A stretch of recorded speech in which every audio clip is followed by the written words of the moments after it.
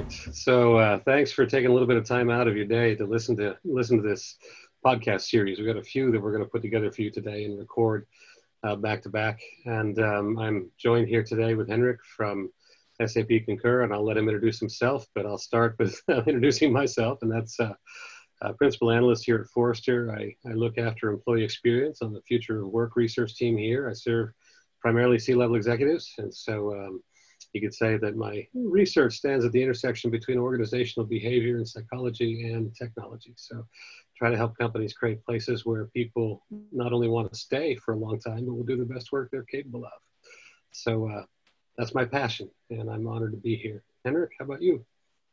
Yes, hi, Henrik von Moheim. I'm with SAP Concur, and I'm the responsible vice president for product strategy at SAP Concur, and as such, responsible for product development, ear to the market, seeing what's going on, reacting to this one. And so very happy to have the conversations today. So I'm going to transition again and go at look at a little different angle here. As you've been working with clients, what are the 2 or 3 most interesting things that you've learned from them, or learned as you worked with them through this pandemic and as they plan ahead? Does anything stand out that's just been particularly interesting that you learned from them? I think some of the product and features and scenarios which you saw in the past suddenly got a much different kind of perspective and a much higher value, like risk evaluation. Yes, it was for some companies always a topic when you send people to very specific locations, etc. Nowadays, I think we see that a lot of our customers evaluating very carefully where they send people. So that's definitely. We see a much higher request kind of change around this one. So there's much more requests currently happening. So saying, let's validate this one. As they use either our Concur request product, but also in different kind of processes, also through HR. HR is involved, and they even evaluate. On the other side, we see a lot of customers also considering through employee surveys, and etc. What you said, a more higher flexibility. So you don't have to travel. They rather tell you it's good to stay home and in the office or in the home office, better to say, as you mentioned before, right? Because to give the employees the feeling also, and I have seen a lot of these ones and saying, you can stay home, and if you travel, we cover you. We have health insurance. I have customers who said, okay, how do we get a health insurance coverage around this one? Because I never thought about this one so much. And nowadays, when you send your employees, you rather want to or must have them covered, depending on where they go, right? Yeah. So all this kind of stuff you see changing. You see policy changes too, like flying business class is allowed under some circumstances, but much more control up front. Do you really have to travel? And let's discuss if there are other options to get, as I mentioned before, recognition, etc., instead of just going. And sometimes meetings happen, and that's all fine. And if everybody knows what's going on, the customer said, hey, then they had sensitive people, the people know what they can get. And for them, it's important to know there are tools, like, as I mentioned before, on-trip tools, Tripit, risk management tools, etc. And there is a human inverse case, which they can connect to, because we all know the stress factor. And that's what a lot of customers said or companies said, is we need to have someone who can pick up the phone. And not as in the start of COVID times when you called an airline, it took you 4 hours to get someone on the line.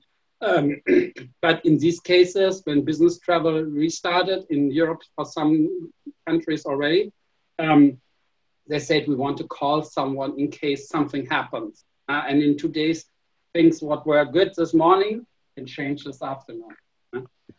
Yeah. Yeah. Personally, I'm looking forward to being able to travel again. I miss it.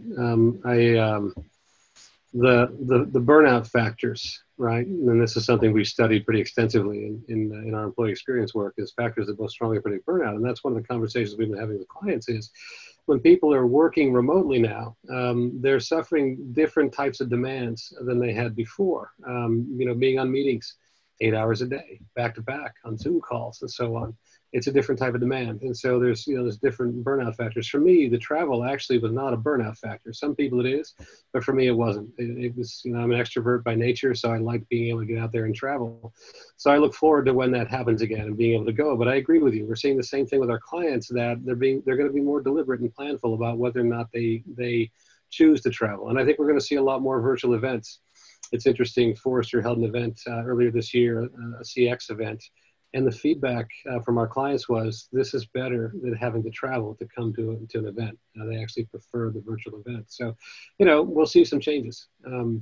But I agree, it's going to be more deliberate and more planful and much more careful with risk. So that's what we're seeing too.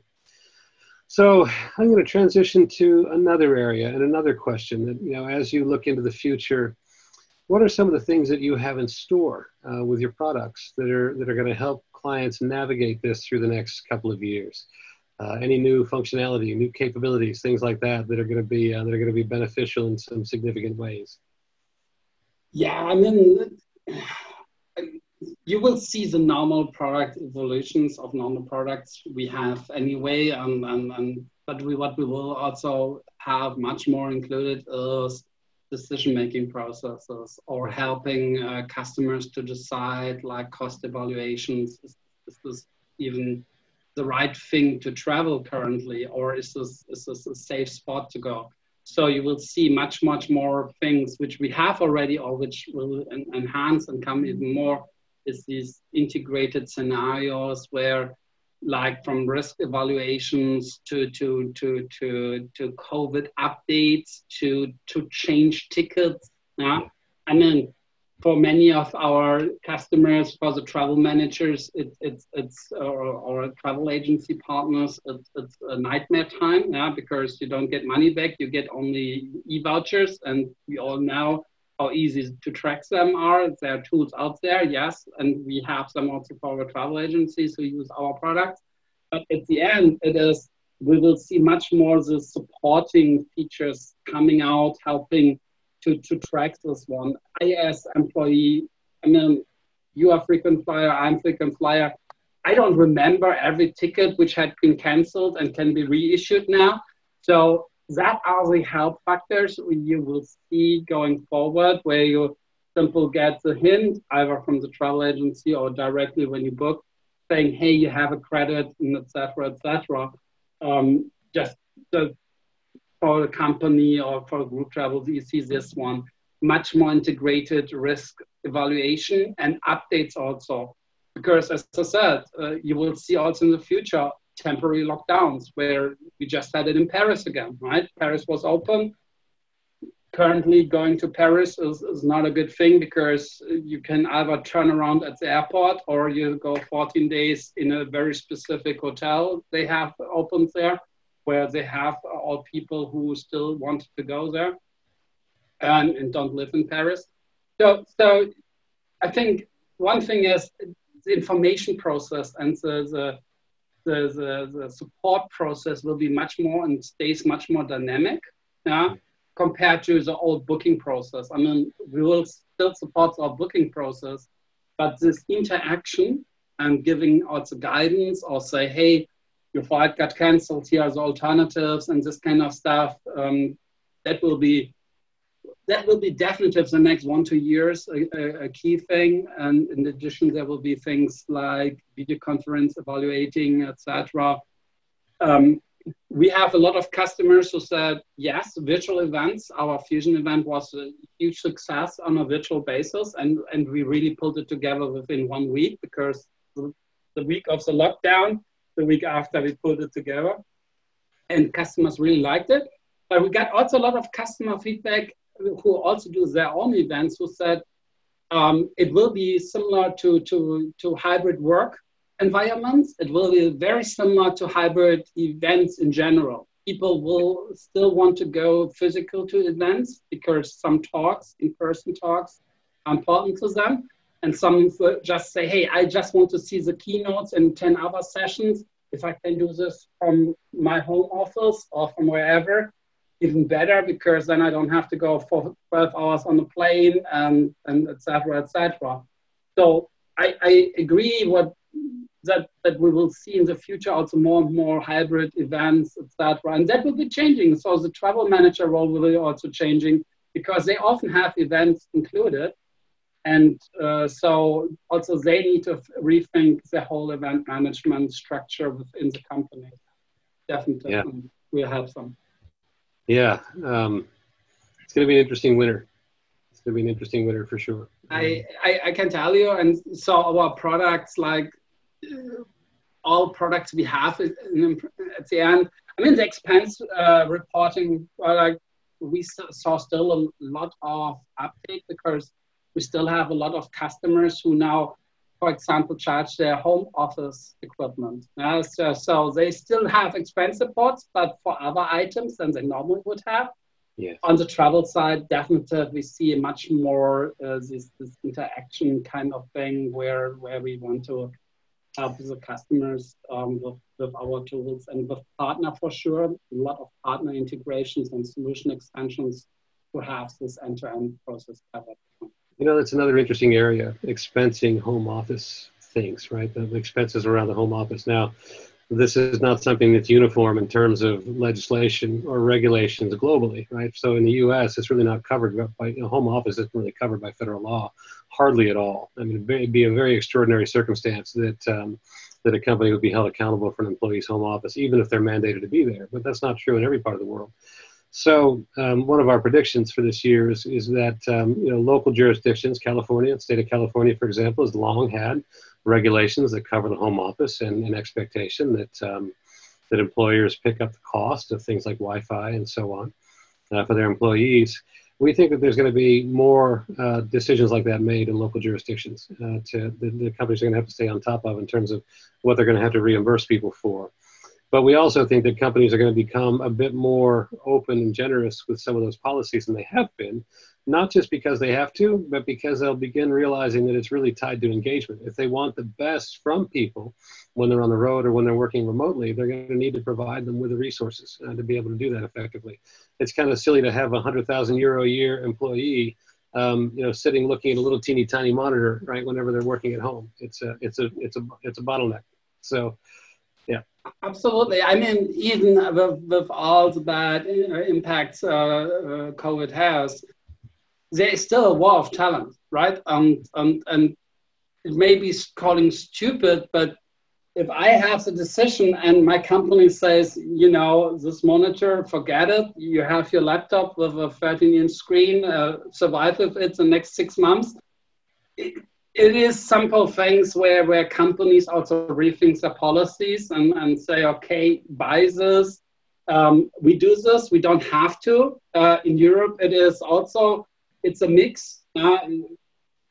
Also, some countries allow us to get, so where the company can get even tax minimization on this one.